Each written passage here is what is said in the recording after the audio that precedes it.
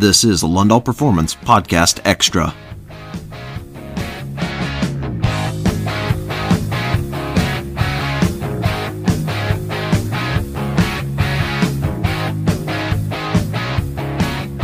One of the things I really think characterizes our vision of what we're trying to create and kind of what we're experimenting with right now in our journey and in our own business. And one of the insights we bring to the table that I think is kind of unique, probably not really groundbreaking. I'm sure there's others that feel the way that we do, or at least have that intuition. But we're really trying to bring to the table this idea that you kind of, in your horsemanship career, in your development as a horseman, I really feel like, I don't know if you agree, Luke, that you go through two different stages.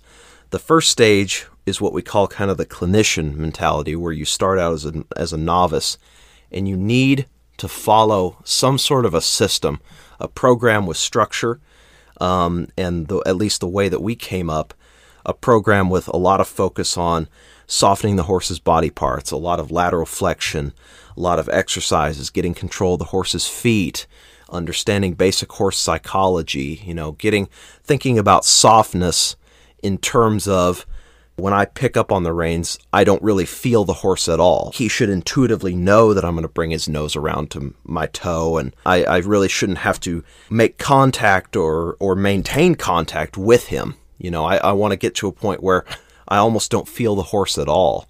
And so the horse just kind of gets broke by being programmed that way, if that makes sense. It's not probably the best term I could use, and I don't mean that disparagingly, but that's how the horse gets broke, is he just accepts that. Whereas I'd say from the show horse angle that we've also been exposed to, there's a mindset of, I don't want the horse to hide from pressure like that. I don't want to pick up and feel nothing but air because the horse is anticipating how I'm going to pick up on him. I don't want to apply my leg and have him jump away with a lot of hustle. I want to have a little bit more finesse, a little bit more subtlety there.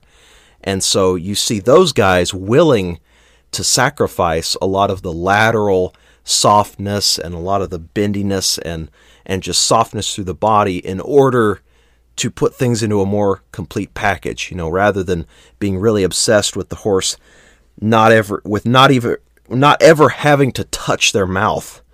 They'll allow some contact there to be maintained. They want the horse to accept that pressure, but not create slack in the reins.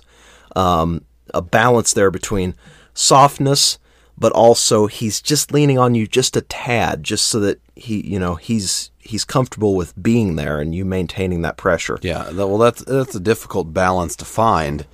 Like the closest I can relate to what the more show horse type feel they're looking for is almost a semi-gummy feeling, where the more you pull, the more the horse gives, but they don't offer any more than you ask. Right. And the moment you quit asking, they quit giving, and the moment you start releasing, they take up that. And the moment you start giving back to them, they readily take it back. Yeah. It's almost like you have a pulley on a string, like with a rock on the end of it. The more you pull on the string, the rock raises up. Then when you let go of the string, the rock just naturally goes down, up and down like that. That's kind of the same mindset. And it has, I think we've both experienced this with taking a horse out of the train mentality to, okay, now I have apply a job and go do something. Sometimes the train mentality gets in the way, and you have to, if you always go for that hyper responsive feel, you end up with a horse then when you put it to task, you're like, okay, run through the middle, change leads, let's go the other way.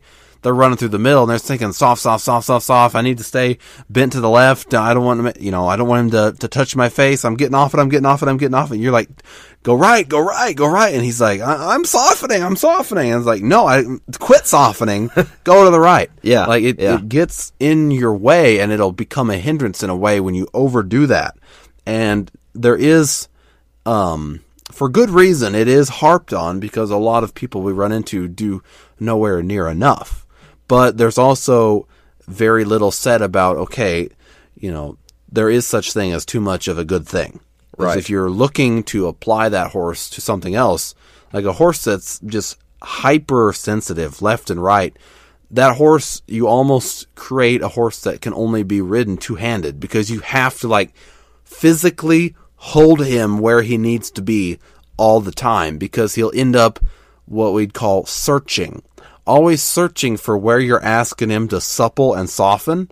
And so he'll get really wiggly and you won't, and disappear underneath of your hands, and you'll never be able to find him and guide him where you need to go, because he's always gone, because he never wants you to pick up on the reins. Now, that being said, that's more just a symptom of a horse that's super broke and super responsive. You've proven to him a bajillion times that when you pull, the horse needs to give, and they've just got that mentality now, I'm giving all the time. You don't even have to come to the pull. Now, the more performance horse side of it, they like to phrase it with, well, he's hiding from your hands. He's hiding from you. Mm-hmm. And that, at least in my opinion, I don't know what you think of it, I think that's more just a clever wording to kind of persuade towards their point. It's almost like you listen to a political debate.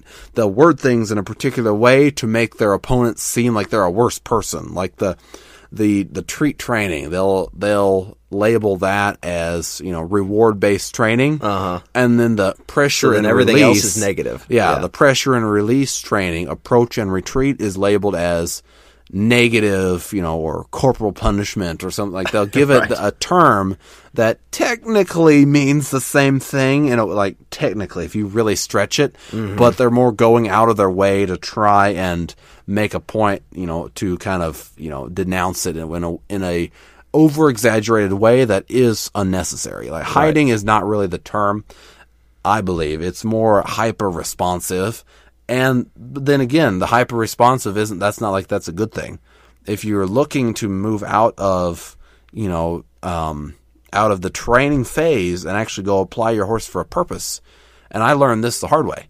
I learned right away how when you obsess on getting it feather light, not only does that bite you in the ass later on when you try to put a horse one-handed and steer it around, you end up with a horse, you're trying to pull and pull and pull, and all the horse ends up doing is they keep softening the wrong way until the fence comes, and you run into the fence, So you find out very quickly how not only did you create a problem for yourself, because now you've got a horse that's so hyper-responsive, he won't let you handle him in a controlled manner. And that's what it comes down to. That softness is nice, but it's not, don't disguise it for brokenness. Right. Because now the horse no longer will allow you to handle them. Right. And then also, not only is it more of a hindrance as far as giving him a practical purpose, showing him one-handed, but then you as well, the longer you obsess with that, you now take away from all this time that you could have been addressing a maneuver. I noticed that in myself. The more picky I am about the softness, and get off my hands, left, right. Well, a year goes by, and I'm okay, this thing is feather light. Everywhere you go, this thing's like a noodle. I can tie it up in a billion knots, and there's no resistance. But he can't do anything else, and right. And he can only do exercises. He can't do tasks or jobs. All he can do is exercises. Well, if you're looking to advance this horse out of the training, that's not a good thing. We got to do more than exercises. We have to now start preparing for maneuvers and give him a job and go do a particular discipline. We can't just sit here and drill on exercises all day. Yeah. No, and that sort of signaled a major shift in my mentality. When you think about it, you use the term searching, and that's kind of a behavior pattern that if you take sort of the training phase too far, it's a mental pattern that you create in the horse, which, to be honest, is the opposite of what you want. The horse, they're trained enough to have these sort of pre-programmed responses, like a horse that flexes so well that as soon as you begin to slide 2 fingers down the rein, it immediately snaps its nose around your toe. Well, great, you've really trained with that, Or when you bend the horse around your leg, you don't even have to touch its face because it just places its head right there because it knows that you're going to bump on his nose if he goes to take it away. So you've got the horse always searching and being overly anticipatory of everything that you're going to be doing. Well, what are we actually seeing in that fundamentally? It's the horse actually making choices, kind of taking the liberty with things, having his own ideas in play, instead of being sort of completely open and just honest to you. Like it's like an annoying person at a meeting who's constantly interjecting with their own ideas. And you're just like, dude, calm down. I'm the guy in charge here. Quit butting in. And that's kind of like, I really saw, somebody explained that to me, and I really saw the wisdom in that, to be honest. They use the term honesty in a horse. And that's honestly what we're after. Like we focus a lot in the training phase on horses that are what I would say ignorant. Like they have no acknowledgement of the person that's on their back. They're not paying attention. They're stiff. They're belligerent. They're grabbing the bit and running off. They're doing all these other things. They're not well trained. But what we never talk about is the other side of the scale, where you've got a horse that's so well trained in all these different exercises that they're actually kind of pre-programmed. And again, horses they just anticipate patterns by nature. You know, they pick up on things, they pick up on habits. And so all it takes is enough time and repetition to where they're like, okay, if I just kind of preemptively respond in the way I think the person wants me to, I won't ever have to have this person touch my mouth. They'll never touch my sides with the spur. I'll just offer up my own opinions on what to do here. And a lot of people get by with that, and that's great. But if you ever want to go take that and do anything, you know, if you want to go do a reining pattern, if you want to ride this horse one-handed, if you want to go down the fence, it's not practical, because at the end of the day, that mental habit you've created for yourself of the horse really not acknowledging everything you're doing, but throwing his own ideas up there into play, when you start putting your hand down and saying, all right, buddy, I need you to go here now, he's going to be, what? He's going to be just totally confused and lost out there. There's an analogy that I want to just break down briefly as kind of an allegory to what we're talking about. And maybe some people out there who are way more financially versed than me. I mean, I just listen to podcasts about money and dream about having more and what I would do if I had more. But it's always good to be more financially educated. But it was interesting listening to this guy that was talking about real estate and investing and all this stuff. And he was actually commenting, and in kind of his philosophy, he sees two sort of modes of thought in terms of investing. One is the very conservative, saver mentality of save your money, never get into debt, never take on any risk, very sort of slow accumulation of assets, being very conservative, never taking a lot of risk.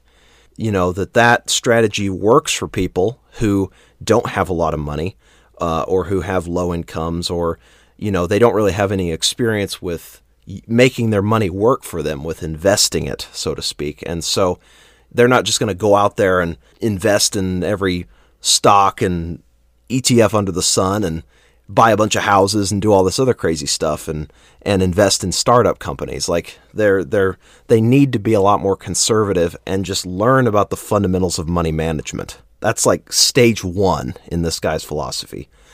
But then there's stage two, where you have to make a transition somewhere along the line if you have enough resources and you want to start doing more things with your money and actually creating passive income and really making your money work for you. You have to learn how to use debt to your advantage. Like, debt goes from being this evil boogeyman that you want to avoid to then you get the intuition and the discernment to learn about the difference between good and bad debt, how to use debt to leverage and do different things.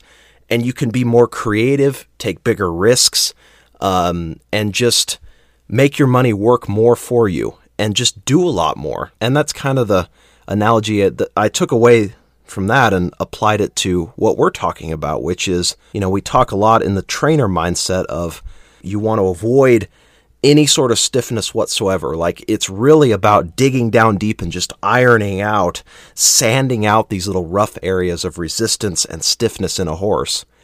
But somewhere along the line, you have to transition into a mindset of, I actually need a little bit of stiffness, just a little bit of the horse's willingness to kind of hang on my hands just a tad and just kind of wait for me a little bit, instead of overly anticipating and looking for where he thinks I'm going to place him, if that makes sense. I don't know. I don't know if I'm going completely off the rails here or if that made sense, but that's kind of what I took away from it, is just that you have to transition from a focus on get off of pressure, create slack, feather lightness, zero resistance, to, I can actually use a little bit of stiffness, and the horse not overly anticipating and not being worried and being confident about me kind of maintaining a little contact there, dull in a way.